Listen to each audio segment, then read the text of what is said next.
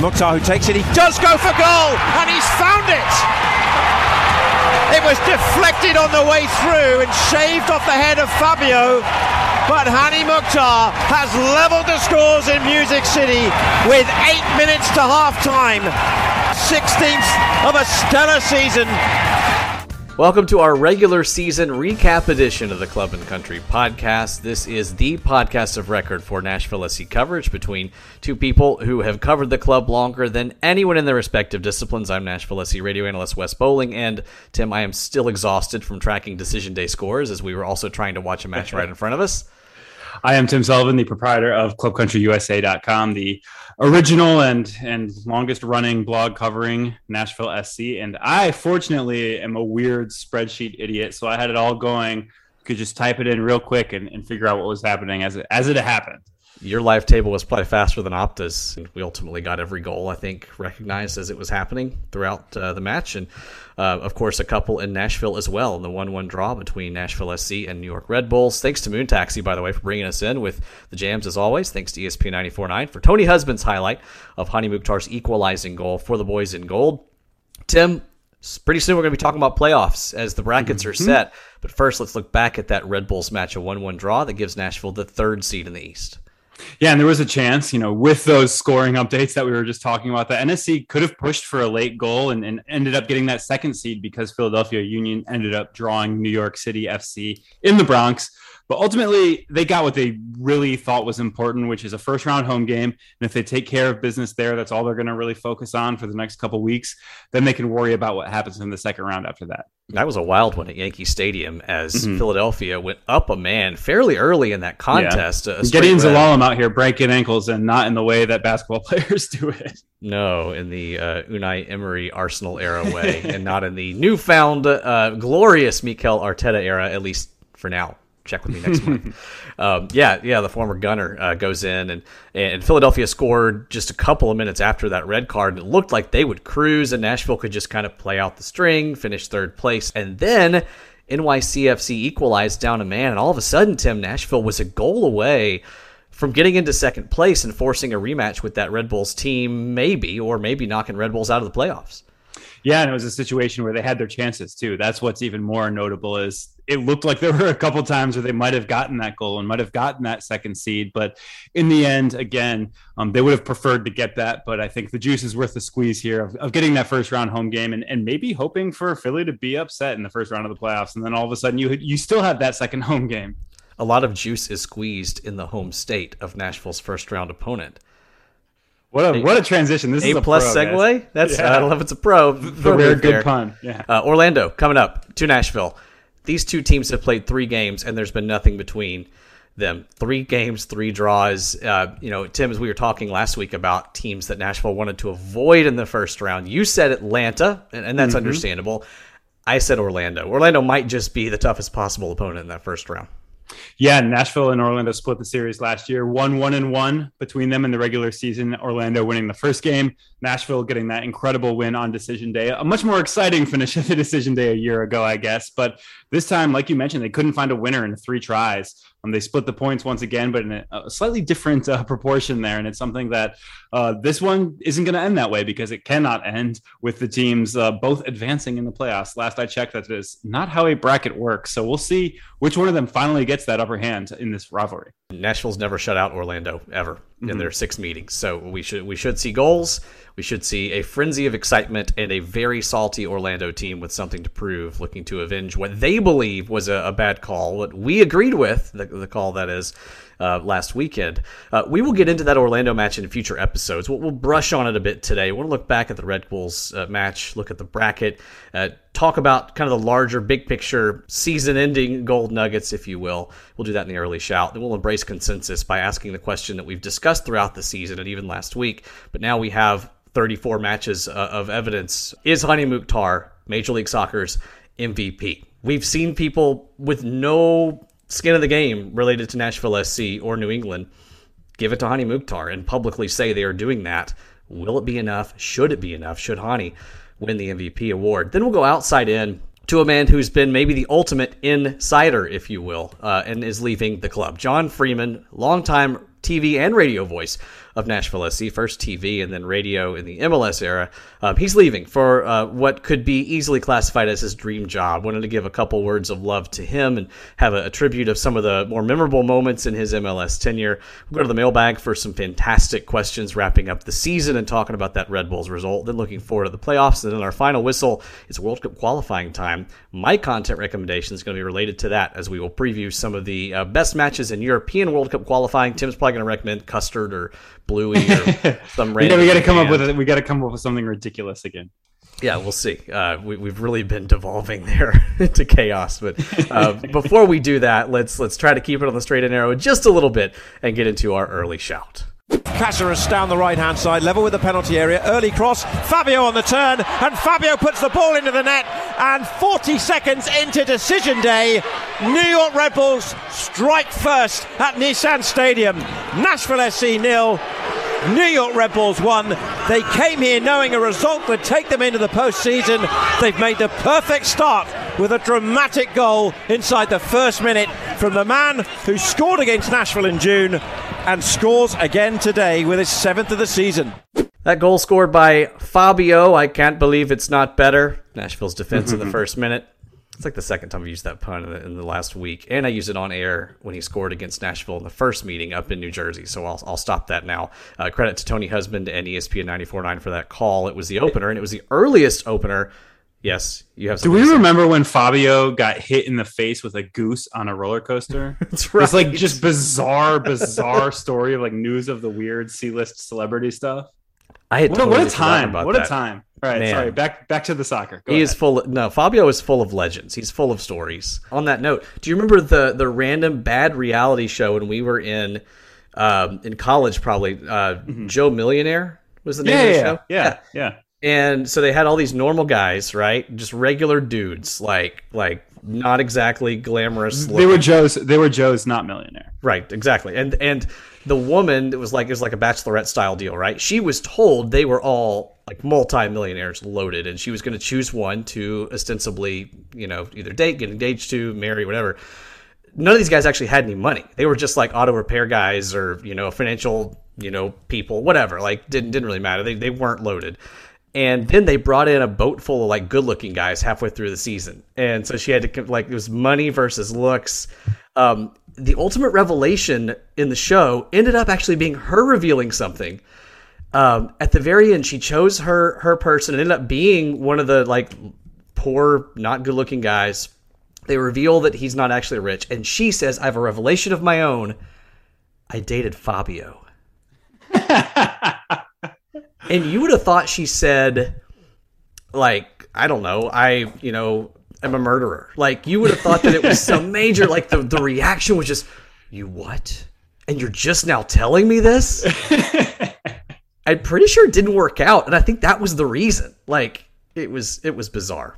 Fabio out here ruining Joe Millionaire like he ruined decision day for Nashville SC. There's the segue. There's the pro move to get us back off of chaos and back onto our topic. Fabio, not the one we just discussed for 5 unnecessary minutes, scored the earliest goal ever against Nashville Soccer Club. 43 seconds in, he gets New York Red Bulls on the board. You just heard that highlight. Mukhtar equalized in the 37th minute, his 16th goal of the season to go with his 12 assists. As Tim, Red Bulls really started on the front foot, which they really held for the majority of the match up in New Jersey as well, which was Nashville's first loss of the year.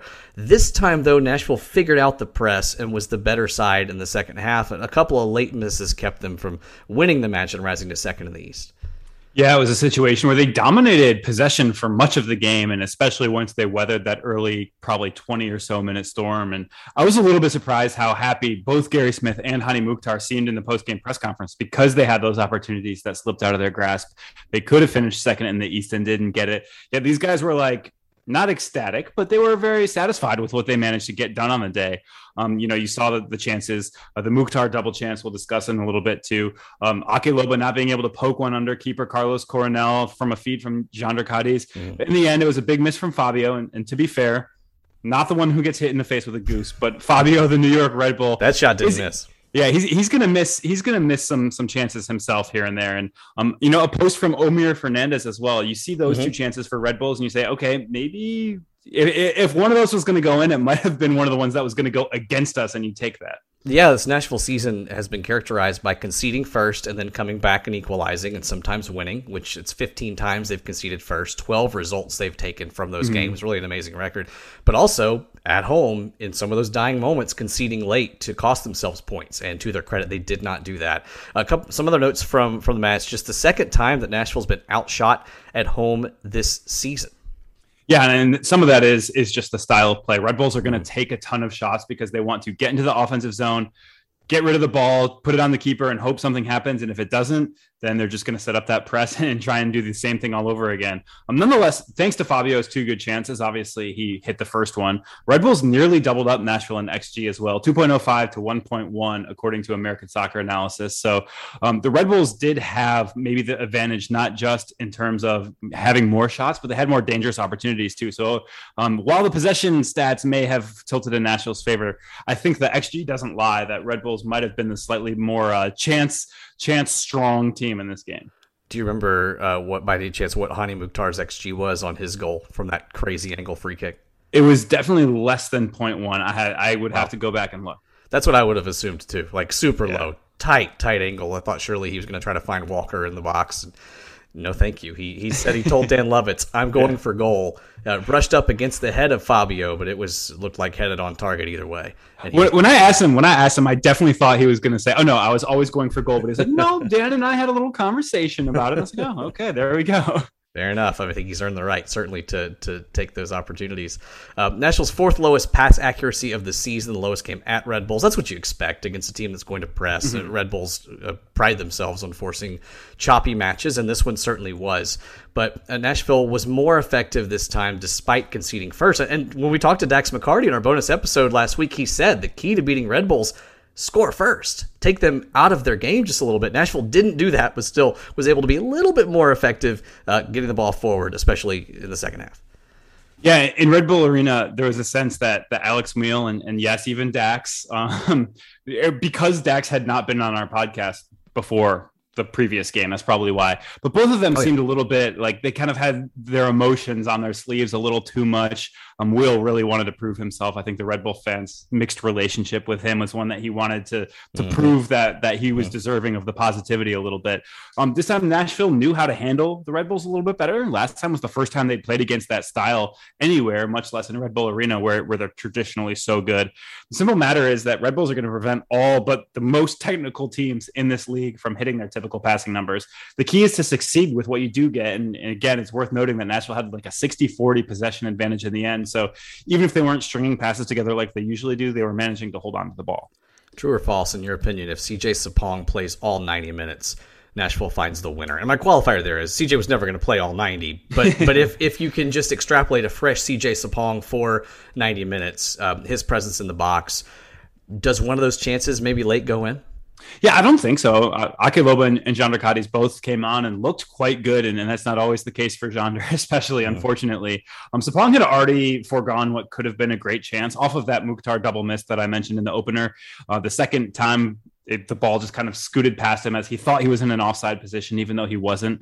And he was kind of frustrated about it. So it's a situation where it was probably time for him to come out of the lineup so that he can be fresh and be ready to be pouncing upon that chance next time. Certainly there's some butterfly effect in here. Maybe if CJ stays on the pitch, there's a slight gravitational change in the Earth's atmosphere and another goal goes in. But I don't think his coming off felt like much of a causal factor in not finding that winning goal. That's fair. I think there was one chance in particular I was thinking of where if you had a player even just with a little more height, Loba went up and the ball scooted off his head. Yeah. What I like out of Loba though is he continues to get in behind a little bit more. You can see the runs being a lot more aggressive. I think early in the year he was posting up in midfield and then trying to bring the ball forward with technical skill. And he's still showing the technical skill. He's just so much more comfortable in how the space is going to exist or not exist in MLS, I think. Signs for optimism, I think, with him. Certainly Nashville will be happy with its body of work this season. It far surpassed any regular season objectives the club set, both in terms of points, goals.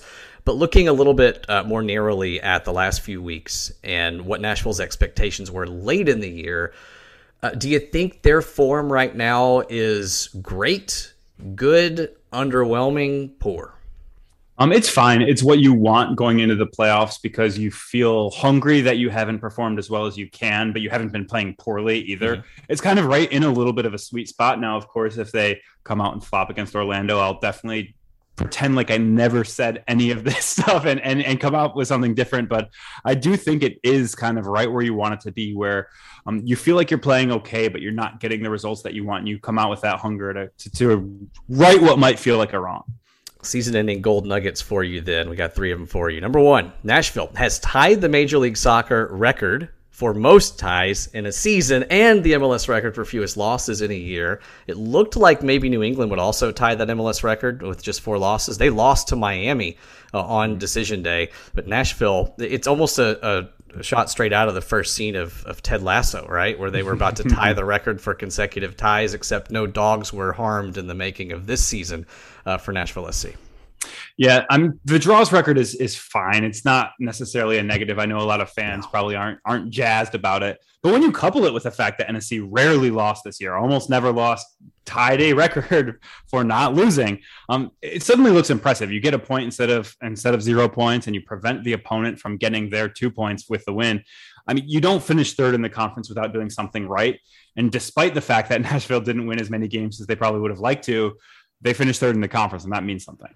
Well, yeah, and you look at going to Orlando, to DC, to NYC, earlier in the year to Columbus when Columbus was not so out of form, to an RSL team that was tough. So many of these road trips end in draws, and I think all the ones I just referenced besides Orlando were scoreless draws.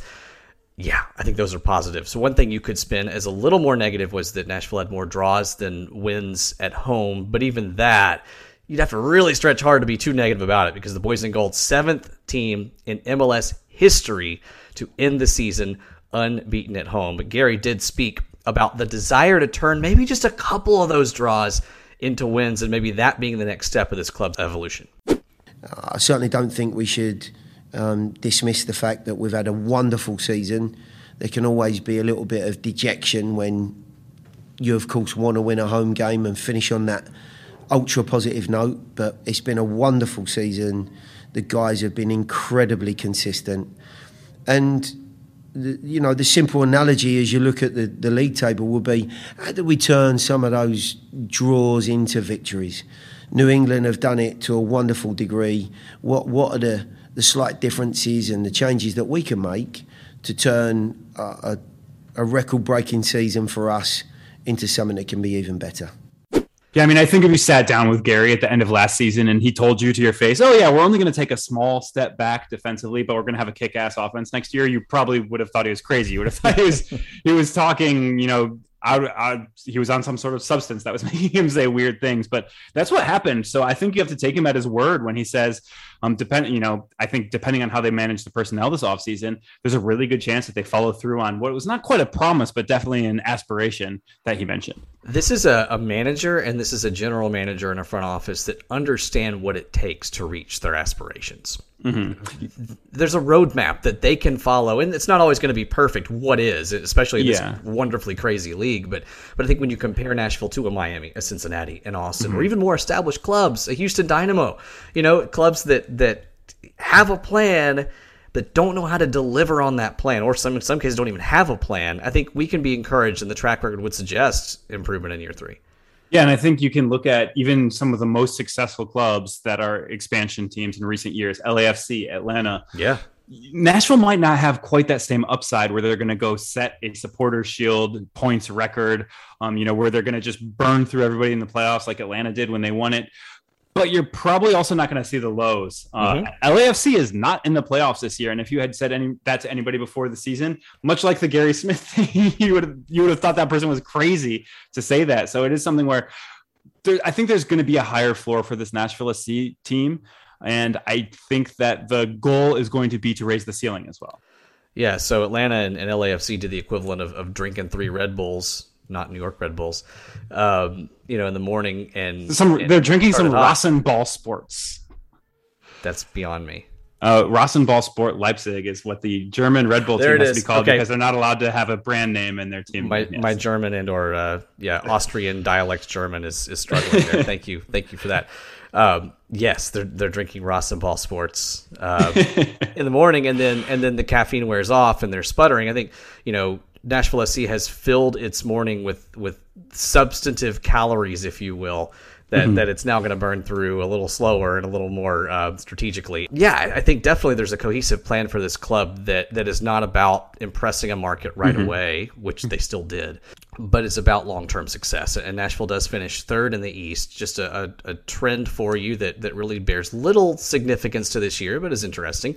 A number 3 seed has made the MLS Cup final 3 times since 2015 and won the Cup twice, including last year's Columbus team. Wait, maybe I spoke too soon on this blaze of glory thing that Atlanta went through in their third year. But I've said it on the pod before, but that Columbus team was mediocre plus for much of the regular season, but got by with a ton of luck in terms of over-converting their XG, preventing opponents from converting up to their XG. And then they got really hot and were a legitimately awesome team in the playoffs and rode that to the MLS Cup title.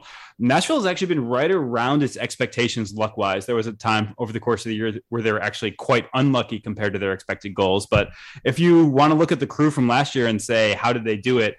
I think riding a hot hand is one way that you can do it. And Nashville has an MVP candidate. If they want to try and find a hot hand, I think Hany Mukhtar is exactly the sort of guy that you would look at and say, maybe this is a guy who can do it. All right, it's time for the moment we've been waiting for a while now, a bracket breakdown as we know which 7 teams remain in the East. And we're not going to really hit much on the West today, if at all, but it was maybe an even crazier decision day out that way. So we got a couple weeks. Yeah, we got tons of time. Exactly. International break to really break it all down. So we'll stick to the East today. New England, no surprise, not only wins Supporters Shield and wins the East, but sets the points record by a couple of points in MLS history. They will play the winner of NYCFC and Atlanta United. Philadelphia Union, the 2 seed, will host the Red Bulls team that Nashville just drew. And then, as we've mentioned, the Boys in Gold host Orlando. Some juicy matchups there, Tim. What stands out to you? Yeah, I really like that Atlanta NYC game. It should be pretty exciting. Atlanta was poor for a lot of the year. Obviously, they made a coaching change midseason. You don't do that if you're like out there destroying people. But they finished really strong to make the playoff field, which it looked like they didn't really have a shot at midseason. And the opposite for NYC. They were elite for much of the year, but slumped hard to nearly miss out on getting a home playoff match at all. So these are 2 high-quality teams that might be heading in opposite directions. But if you're New York City FC, you still say, we have Golden Boot winner Tati Castellanos, and we have, similar to Nashville, we have that sort of hot hand potential in one of our players. And I think they know that they can maybe get back to what they were really good at early in the year in terms of defense, in terms of being a little bit more solid with their possession game and going out and taking down a team like Atlanta. It's 2 good teams going against each other. And what a big goal it was for NYC to equalize against Philly, because it means they host Atlanta in that match instead of having to travel down to Mercedes-Benz Stadium. Philadelphia New York Red Bulls is probably the least sexy of the 3 matchups. But I think that almost brings its own appeal. I mean, these are 2 teams that will bruise you in midfield. New York Red Bulls leads the league in pressures. I hadn't looked back in the stats. I'm guessing they've done that every year, almost of their existence. Certainly in attacking half pressures, they're up there, yeah. Oh my gosh, yeah, that press. And Philadelphia wants to clog midfield too with that diamond and just absolutely, bruise you and kick you and in a good way. So 2 approaches that are fairly similar, 2 shapes that have sometimes been similar this year. Whoever wins will come into a match, hopefully against Nashville SC, with some bruises. 3 meetings between these 2 teams, 5 total goals, 2 draws. Here's a fun one for you. In these 3 matchups, there have been 8 total meetings between these teams. So 6 of those 8 meetings have been draws. No team scored more than 2 goals in any of those games against their first-round opponents, and that only happened once, and it was Nashville and Orlando's 2-2 draw at Nissan. So when we say the margins are extremely tight in the Eastern Conference, apart maybe from New England, I'll tell you what, they really are, Tim. Yeah, absolutely. And I know a lot of people are talking about, if Nashville had been in the Western Conference, their points total would have only finished 4th or 5th, whatever it is. But the point is, New England was out there hoovering up points for people, and there were like 3 Cincinnati caliber teams and the 3 Texas teams in the West. So if you're from number 2 to number 13 in the East, it was a battle all year. And the teams that finished 2-7 really kind of exemplify that. Yeah, and certainly while there was a huge gap in points between New England and the field, it's a Revs team that's beatable as well. And Nashville drew them twice. You draw Revs, you take it to penalties, and you're flipping coins. Curious from your perspective, Tim, who the biggest surprise in the East was this year and maybe the biggest disappointment as well? Yeah, I think the biggest surprise for me is a team that didn't even make the playoff field, and that's Montreal. All the adversity that they faced early in the year, starting with an awful new rebrand. The head coach leaving right at the beginning of the year, Thierry Henry, wanted to get back to England to be with his family who could not travel to Canada or the US because of the pandemic. And then they played their first 5 home games, quote unquote, in Florida. They did go 2-1-2 in those games, so that's pretty good. But with all of that stuff going on at the beginning of the year, they still felt like they were a kick here and there away from not only flipping their fortunes to end up in the playoff field, as they could have done with a win over Orlando on decision day, but being a top team in this conference. And, in the first year of Wilfried Nancy's presumably ongoing conservatorship of the team, I don't believe he's been officially extended until next year. I don't recall for sure. He should be, though. Yeah, but he absolutely should be. So if he continues building upon what he's done here, kind of reclamation projects for guys like Georgi Mihailovic, for example, I really like what's building there north of the border. I'll go with the disappointment and say Columbus, and I guess there's not really a terribly close second. Star power, certainly they had. Gyasi Zardes with Lucas Zelarayan. Veteran presence with Awful, Mensah, Darlington Nagbe. Talented wings in Pedro Santos. And to Kevin Molino's defense, they brought him in to really complement that attack, and he wasn't healthy. Bradley Wright Phillips also on that team, a good, incisive attacker, veteran, proven coaching talent, and Caleb Porter. Although I think the Porter curse never made the playoffs consecutive years, right? Yeah, crazy. That's correct. Crazy. We could study why that might be. The best midfielder in the league, though, in Darlington Nagbe. This team so loaded, and every player I just mentioned, with the exception of Molino and I believe Wright Phillips, played 20-plus matches. But Columbus lost 8 of 9 in late summer. They never recovered, and even, Tim, after they won 3 straight to close the season, it wasn't enough. Really a disappointing year for the MLS Cup holders. If I had to give a runner-up, I think Orlando would qualify in that category. I mean, they won 2-0 over Montreal on decision day, but if they had lost, they would have missed out on the playoffs. They've had a surprisingly disappointing year despite the stockpile of talent they've got, but they can change all that with a couple of kicks against Nashville. Columbus, their story's written this year. Yeah, I mean, Columbus is my easy choice here. They were the MLS Cup champions last year, and as I previously mentioned, there was some luck involved in that, but they added proven talent in Bradley Wright Phillips, as you mentioned. Of course, BWP is not exactly a spring chicken, so he was not able to play maybe as much as you would have hoped. They had more injury issues than you might have guessed. So there are some reasons that it happened, but at the same time, the degree to which they fell off is pretty disappointing. Although I would like to quickly jump in and say it's something about Orlando as well, which is I think that they aren't going to be too despondent about where they end up in the table because they did it by managing Nani's minutes. They did it by managing Daryl Dike's minutes at times this year. That cost them points that could have cost them a trip to the playoffs, but at this stage they're in, and I think they feel much better about where they are physically going into the playoffs than they have in a very long time. I think that's reasonable. And, Pedro Galese is out with Peru a lot, international duty. Hard to lose your keeper that many times. Nashville SC cannot relate to that. Especially in the back of his nation's schedule. Oh, gosh, right? Oh, man. Shouts to him. Sorry, Mason. That was mean-spirited. Rodrigo Schlegel, just put him in goal, right? After his PK exploits. I mean, he's only okay as a center back, and he's awesome with a one shootout sample size. He's an awesome keeper. Yeah, you love to talk about statistical noise and small sample sizes. I'm not going to let you get away with that. But then they bring in Alexander Pato, and he's supposed to be maybe even DK's replacement if he ends up getting sold to Barnsley or somewhere else, which he didn't. And DK's not been a disappointment. He's come on strong here late, especially against Nashville. Orlando has Pato's coming back from a nearly season-long injury too, so which is good for him. And we always want Nashville to play teams that are fully fit because we don't want guys to be hurt. But it is poor timing for Nashville that he's coming back in. All right, speaking of talisman, this one has absolutely unquestionably been a talisman instead of just a hopeful talisman that ended up not panning out like Pato. Well, let's embrace consensus here, or maybe debate. Final answer, as we've talked about this throughout the second half of the year, we talked about it last week, but we have a full body of work to analyze now. The votes had to be cast as of recording day, Monday. Is Hany Mukhtar your MLS MVP? And I'll start. And I'll preface it with, I'm a radio analyst for Nashville Soccer Club. The team's success is important to me, to the role I play. I strive to also be as objective and impartial as I can. I want to enhance my credibility on air on both fronts, here and on those broadcasts, by being very truthful about what I think and how I feel. I will be very happy for Hany Mukhtar if he wins MVP. I think Nashville SC is criminally underrated among certain national media circles. All of that said, if I'm putting on my impartial media member hat, I think I'm still going with Carlos Gil. And it's tight. It is close. And it comes down ultimately to the definition of what an MVP is and should be. If you're looking at the production, at scoring in particular, it's Mukhtar, right? I mean, he's first in Major League Soccer in goals plus assists. If he's somehow not a finalist, it's criminal. I think that's a problem. He'll be a finalist. He'll be a finalist. He's fine. He's fine there. We were very serious in that discussion a few weeks ago, but he'll be a finalist. Impact to his team. If that's how you define MVP, impact to one's team, I think it's also Hany Mukhtar. By that definition, if you look at percentage of total goal contributions, it's Hany. I take it to a couple other things. I'm not also a strict team success guy. I'm not best player on the best team guy. I think that's a shallow way to do it. The best team is probably the best team because they have multiple great players and not because there's one guy taking them there.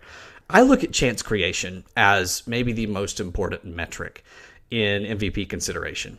I look at those key passes, and I see that Carlos Gil has 134 of them, and for context, that's 38 more than second in the league. It is more than double Hany Mukhtar's number, and Hany's contributed in other ways, right? He scored 16 goals. That's one of the best in Major League Soccer. But I combine that with not New England's position in the table, but New England's attack. So a more direct contribution, right? What is he doing to contribute to the attack? Well, he's dominating Major League Soccer and creating chances for a team that led Major League Soccer in scoring. And that led New England to top the table. I think my definition of MVP is the most important contributor to standout success. It's not necessarily about winning the conference. It's about how they won. New England won through its attack. Gil was head and shoulders above everyone else in terms of creating chances to fuel that attack. So Carlos Gil would be my vote. I will applaud anybody, though, Tim, who votes for Mukhtar, and I will be thrilled for him and the club if he receives that recognition. And I am relatively bitter that Carlos Gil was treated as a foregone conclusion as many as 2 or 3 months ago for this award when there was so much soccer left to be played. So if you will applaud anyone who voted for Mukhtar, I will be willing to accept my applause. Right, I'm a voter in this, and I voted for Mukhtar. We talked about it a week ago, and some of the reasons that we talked about then, I think, still apply. Adam Buxa and Gustavo Bo put up elite numbers, even when Gil was not the assist man. They generated their numbers the way they generated their numbers, whether that was with Tajon Buchanan serving them or somebody else.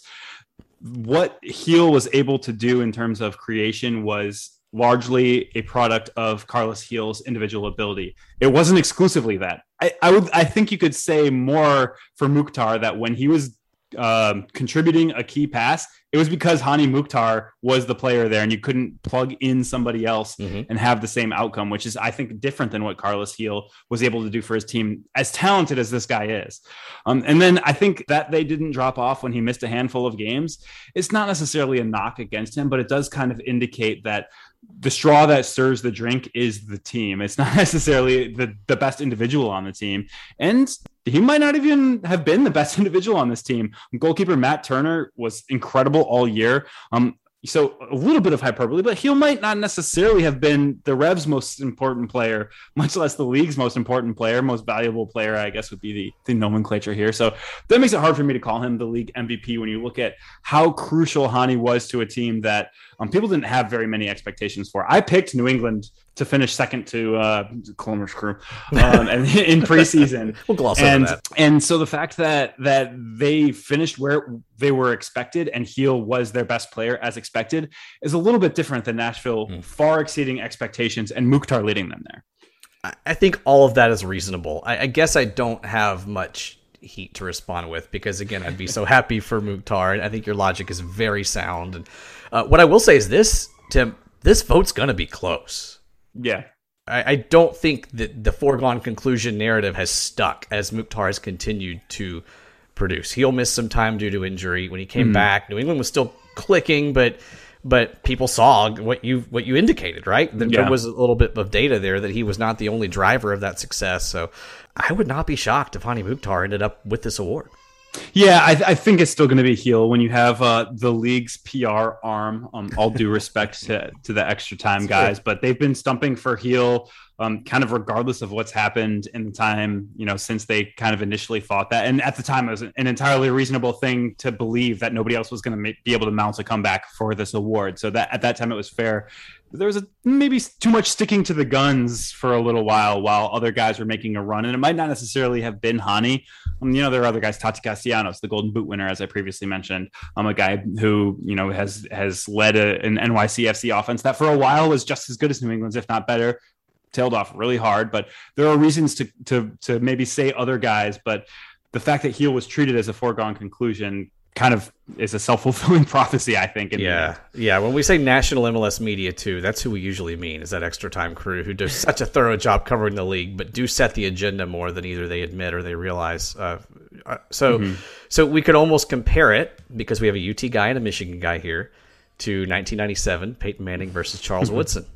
ESPN wanted to make things interesting because Peyton, going into the year, was a bit of a foregone conclusion. It's kind of a reverse situation. They pumped Woodson, and all of a sudden, Woodson won the Heisman. I will go to my grave saying that was undeserved, and you may feel differently as a Michigan guy. And I will say Philip Fulmer should not have voted Michigan number 4 in his final poll, just to make a point, because it led to a split national championship for my beloved Wolverines that year. Shout out to Nebraska. Don't know if they've won a single game since. They really haven't. They're 3-7 this year, and Scott is getting a frosty reception. Anyway, let's go outside in, and we have one topic for Outside In today, and it's a special tribute to a special person who's been at the heart of Nashville SC's history. And if you are thinking back at your favorite goal that Nashville SC has scored, John Freeman was there. And if it was in USL, John Freeman was the voice of that. And he was on radio in the past couple of years as well. John is leaving us after 4 years. He's headed to the University of Virginia, to his alma mater, to become the voice of the Cavaliers. Couldn't be more excited for John. We thought we would treat you just for a moment to a montage of some of the more memorable goal calls from John, courtesy of ESPN 94.9, of Nashville's MLS tenure, because he has been the voice of so many moments for this club. The free kick set, angled to the right of the target, about 40 yards away from the goal that Guzan is protecting. Cross comes in from Mukhtar. It's loose right on top, and there it is! It's Walker Zimmerman! The maiden goal! Made in gold! Zimmerman! Instant club immortality! And it is bedlam on the banks of the Cumberland! Corner kick coming in from Johnston. Headed across the frame of goal and turned in! It's Daniel Rios! The club's first ever Major League signing, his first ever Major League goal, and Nashville SC leads 1-0. Mukhtar steps forward and delivers. It's hooked in and headed in! Delirium! It's Yonder Cadiz! Staggering! All in! Every last ounce of gold! Every one of them! They will bury themselves for our city! Believe in this club! Believe in Nashville SC! 3-2 in the 94th minutes! Extraordinary! Trialing his defender, Leal onto his right foot. The cross is a good one. Right in front, headed down, and Cadiz scores. There's the impact. Nashville finds its way through. New England having a hard time getting the ball out of their own defensive end after a booming kick from Joe Willis. It's taken over. It's Wheel who fires. It scores. A gift wrap goal, and Alex Wheel makes undefeated New England pay. And CJ Sapong cutting in. Sapong squares it in front. Across the shot block. Rebound. Scores! Hany Mukhtar! Tie game! Incredible! incredible! In less than 5 minutes, Nashville has reduced the loudest stadium this world has seen in a year down to silence. Lovitz with room to roam. Lovitz along the 18. Shot. Score! Hawkinson! Old gold has broken loose. And now Montreal a chance to break and melt away some time. And Kyoto just dribbling backwards, dribbled into a double team, and Jack Mayer takes it back. Mayer deals right side for Leal. His cross off a defender, rebounds back out to Leal, to Mayer, back post, cross, score!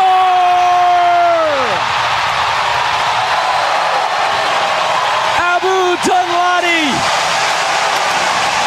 try to turn the lights out on this team, and they will fight in the dark. It's Mukhtar who steps forward. Mukhtar! A goal from the heavens! Astonishing! Beyond the gates of reality, a 16th minute hat trick from Hani Mukhtar. Sapong returns to Leal, scores! A goal to balk at! This is a player, Mukhtar, who is in form and playing confident soccer. 16 combined goals and assists. Nashville goes over the top to Mukhtar inside the penalty area. Mukhtar! He scores! It's the breakthrough! Of course it's Hani Mukhtar! Curled in by Mukhtar. Zimmerman header goal! Nashville ignites abroad! A road goal that ripples through a foreign land. Nashville goes over the top. It's Ake Loba. Bursting into the penalty area. Loba turns, lays it off for Sapong! Give them 6! He scores! And the Tennesseans are flying into the playoffs. 6-3. Boys in gold lead. 20 seconds for a final last word to Nashville SC's faithful. Just thank you. The fans have been wonderful, and I've grown as a person and a broadcaster around this club, and they've been so tolerant in every step of the way. You know, it wasn't always good when I went on air, and they were just so supportive and encouraging, as everybody in this room was. So that's all you can ask for as a broadcaster, and I'm forever grateful for it. So, Tim, I'd love to take a few minutes just to talk, because we both have close ties to John.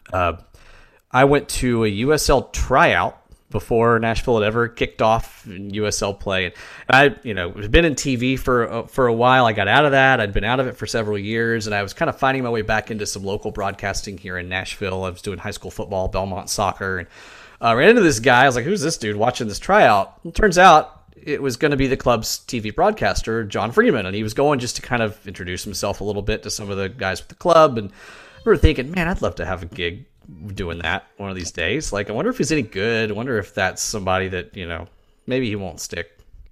He stuck, and I'm glad he did. He took the TV job. I was able to slide into radio a few months later, Mother's Day of that first year of USL against Louisville City, and quickly became colleagues with John and close friends with him. The TV and radio crews work very closely together, especially in USL.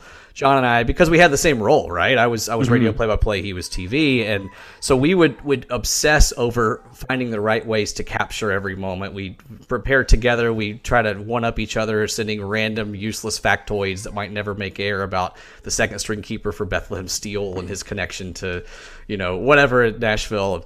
Quickly a colleague became a close friend, and when he moved to the radio booth and I moved over to the color analyst side and MLS, I was happy to assume that role because I knew I'd be working in a booth with John. We have talked probably nearly every day of the last 4 years, have just a running text chain about the club and about our broadcasts and minutia around MLS. We've challenged each other. We've worked really, really closely to try to give the listeners the best possible product.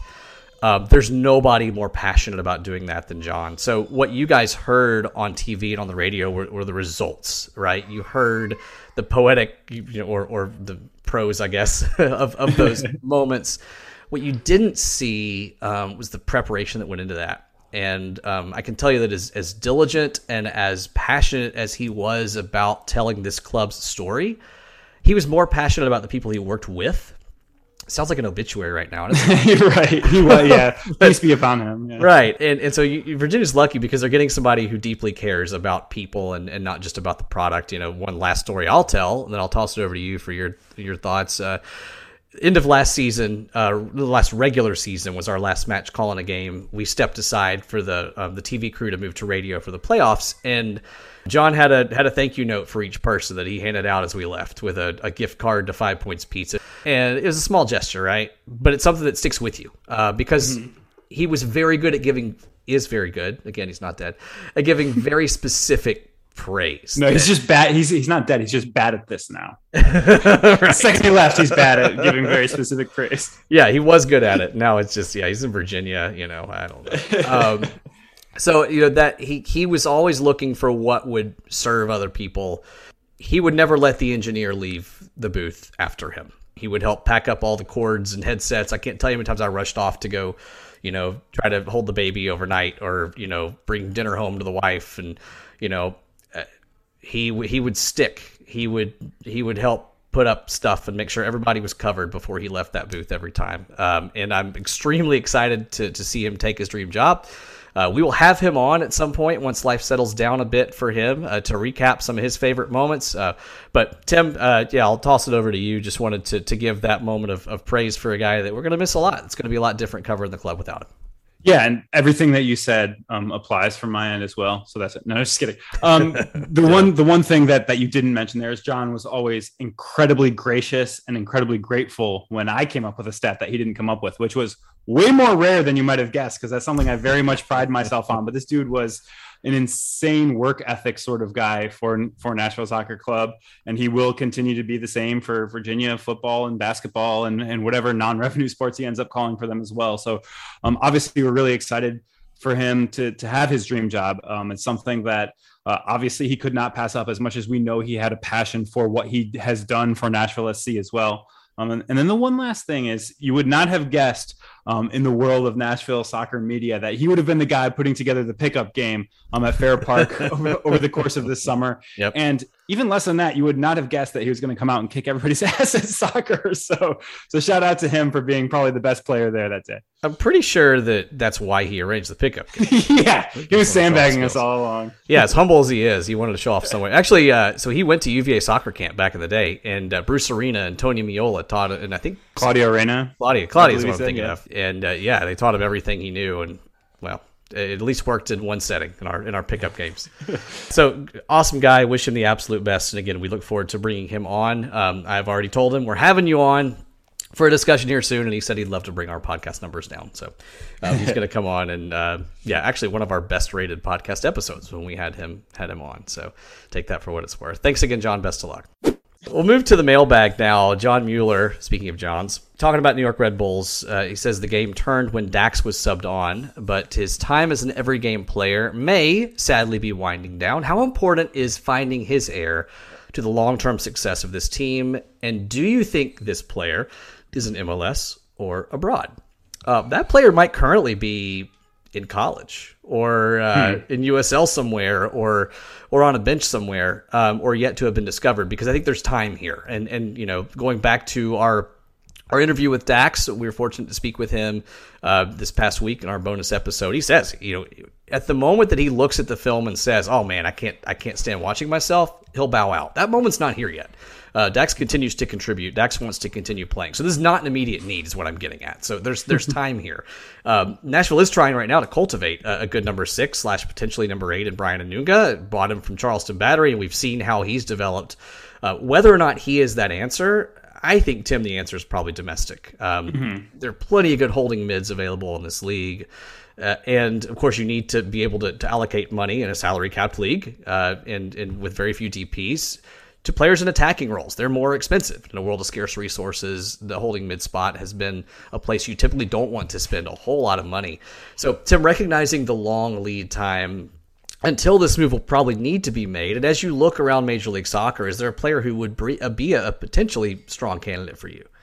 Yeah, I mean, as you mentioned, it is a position group that you can find internally. And Mike Jacobs talked about it in our very first guest episode with a guest, that there are positions that you have to go internationally for, and there are positions that you can find within the league. And I think holding midfielder is one that you can find within the league for sure.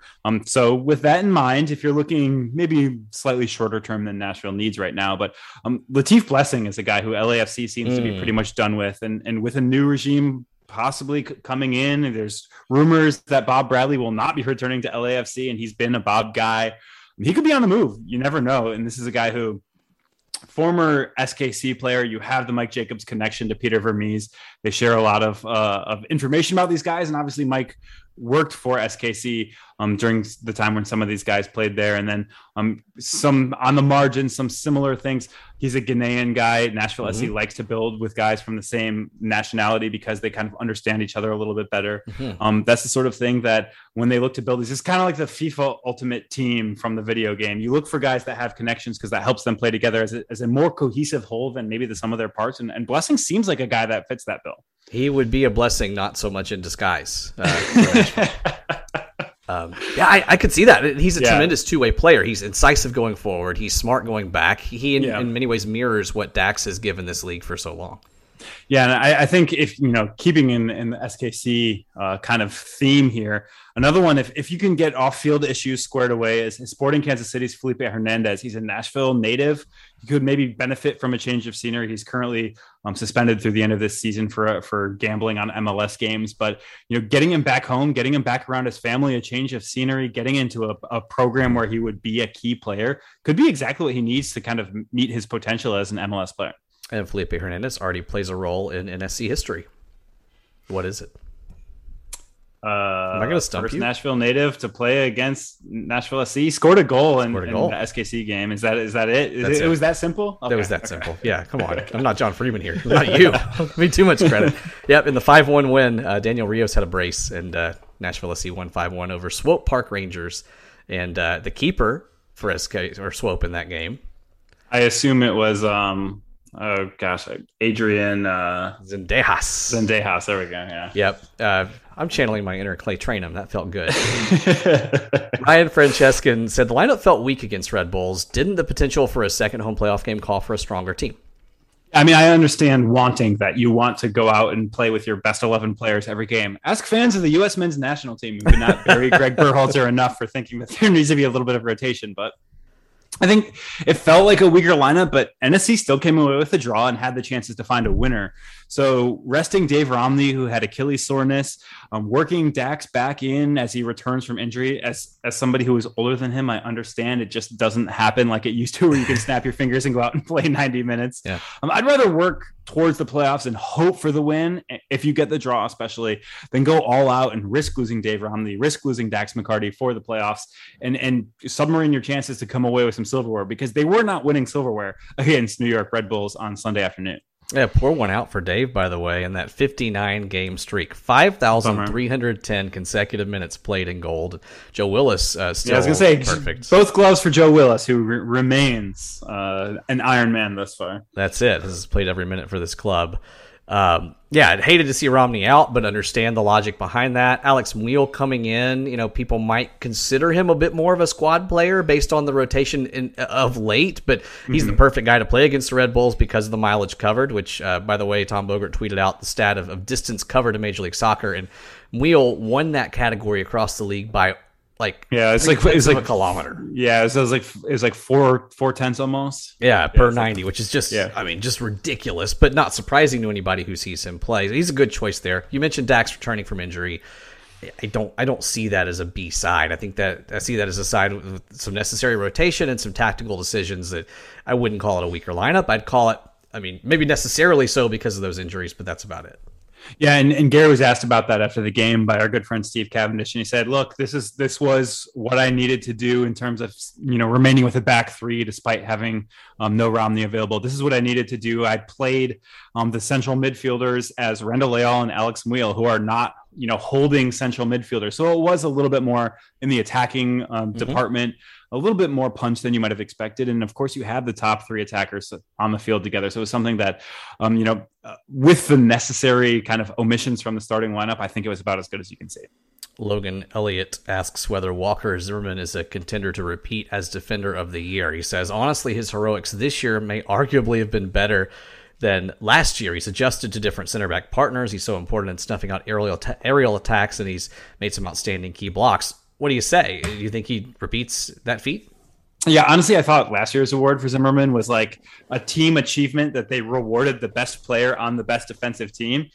This year, he's actually been a bit more consistent individually. He's kind of picked and chosen his spots to take the risks that he was maybe a little too loose with a year ago. But the defense as a whole hasn't been quite as good. So it's not going to kind of, if he wins it, it's not going to come through the same method of being the best defensive player on the best defensive team, because Nashville is no longer the latter. So split the difference. If he wins, it's more because of a lack of realistic options who are better than him. And I didn't know who to vote for when I was voting for this category. I did not vote for Walker. I went with NYCFC's James Sands, kind of for the similar reasons that Walker ended up winning it last year, which is a very good defense and the best or most notable player. He might not have been necessarily NYCFC's best defender, but he played a variety of roles, played holding midfielder at times, played right back the past few games. The versatility for Sands for a very good NYCFC defense was what ended up winning my vote. Fair enough. Any other awards candidates for Nashville? Gary, Coach of the Year, Mike, Executive of the Year, anything else? Yeah, Gary's my number 3 choice for Coach of the Year. I went with Robin Fraser. What he's done with Colorado Rapids this year has been just absolutely incredible. Obviously, Bruce Arena is a guy who's going to end up winning this award. What he did with it, yes, a very talented New England Revolution team.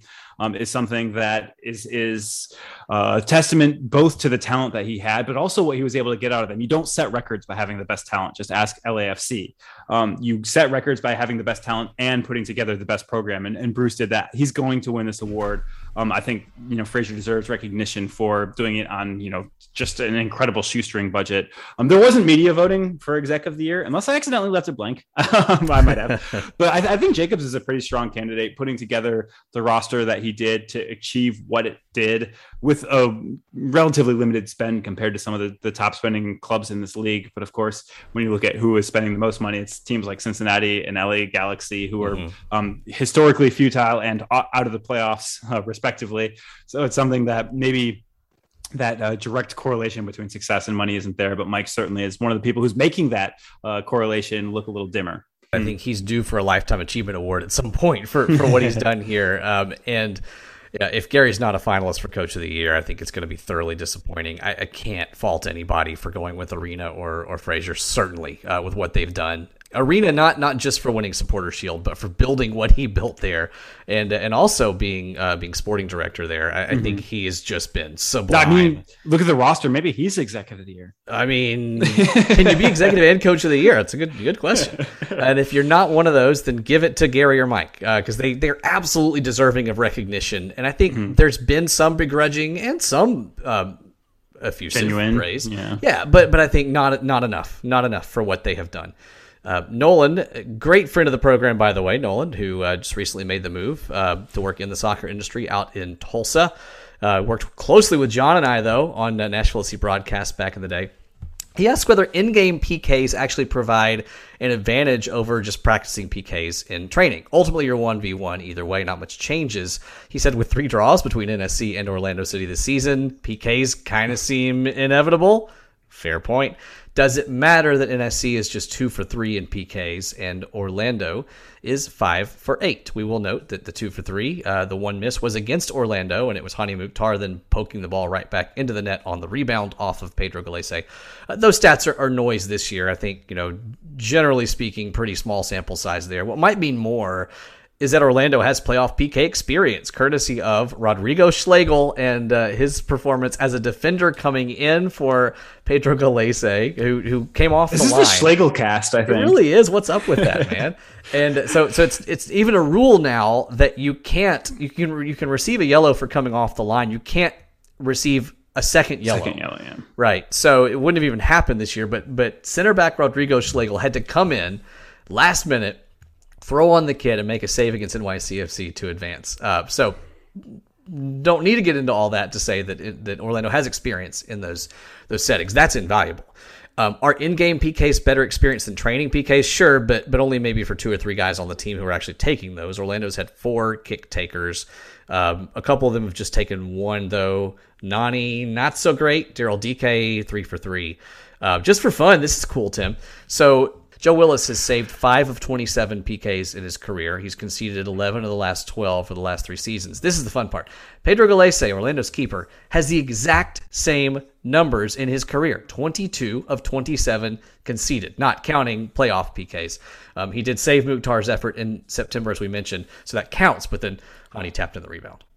Yeah, I think when you look at it, what you gain from in-game play experience with this kind of, I guess it's like an edge case of things that you're going to experience. Although I guess if you look at Nashville setting a record for draws, maybe it won't be an edge case in terms of expectations this year. But what you do see is that there isn't enough information. However many times you do it, the sample sizes are generally too low. Unless you have a guy like Nick Raimondo, the PK saving wizard who revealed his secrets after his retirement, it doesn't necessarily mean a whole lot.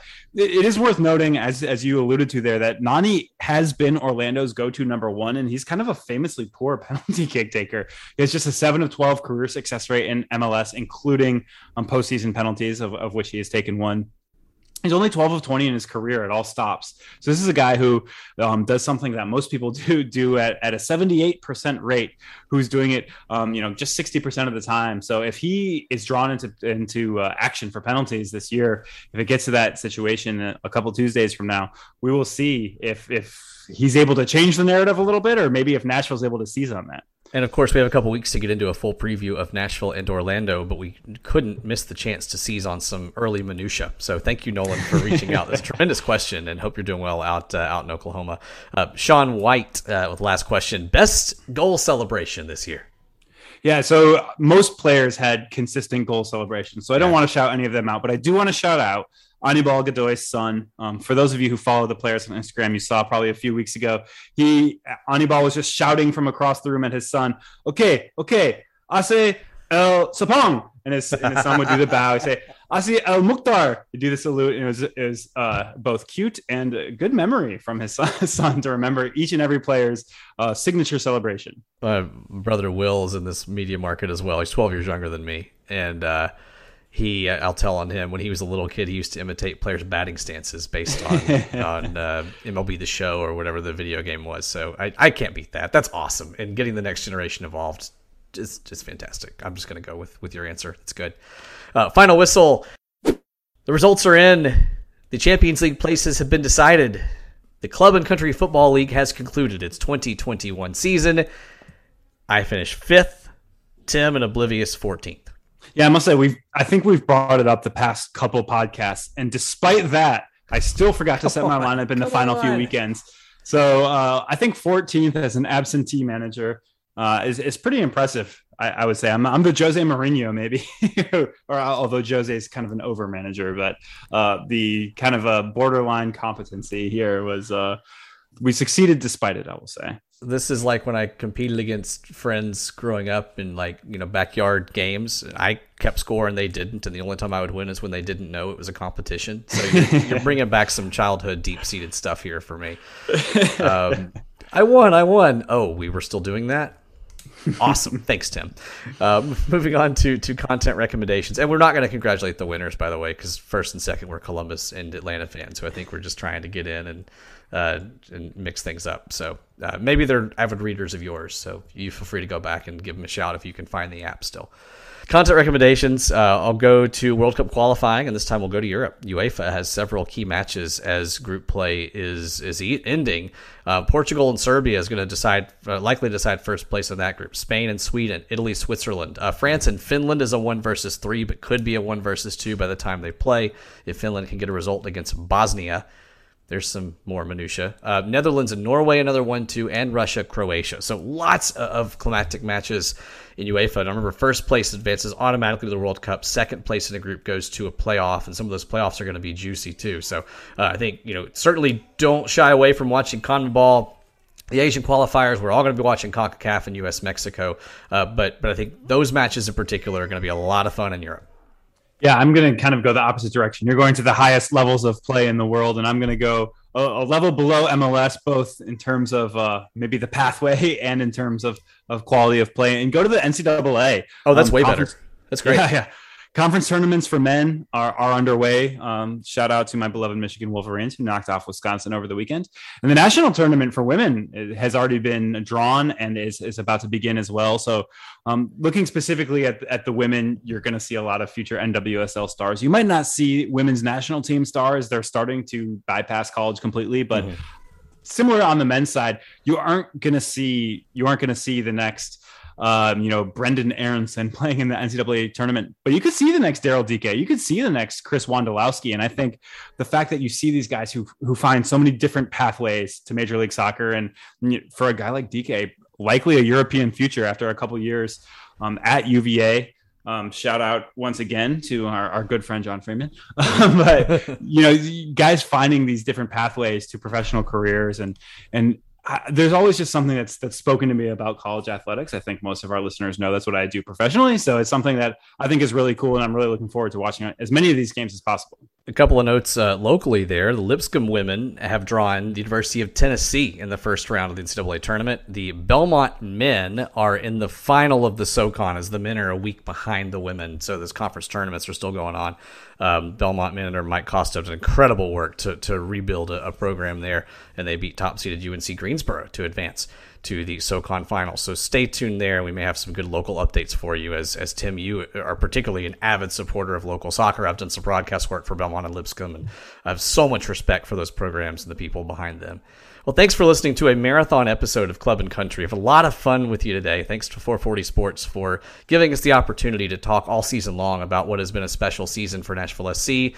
The story's still being written, and the final chapter could very well be the most exciting. Moon Taxi provided the music, ESPN 94.9 with a heavy lifting today. All those John Freeman moments and a couple of highlights from Nashville and Red Bulls.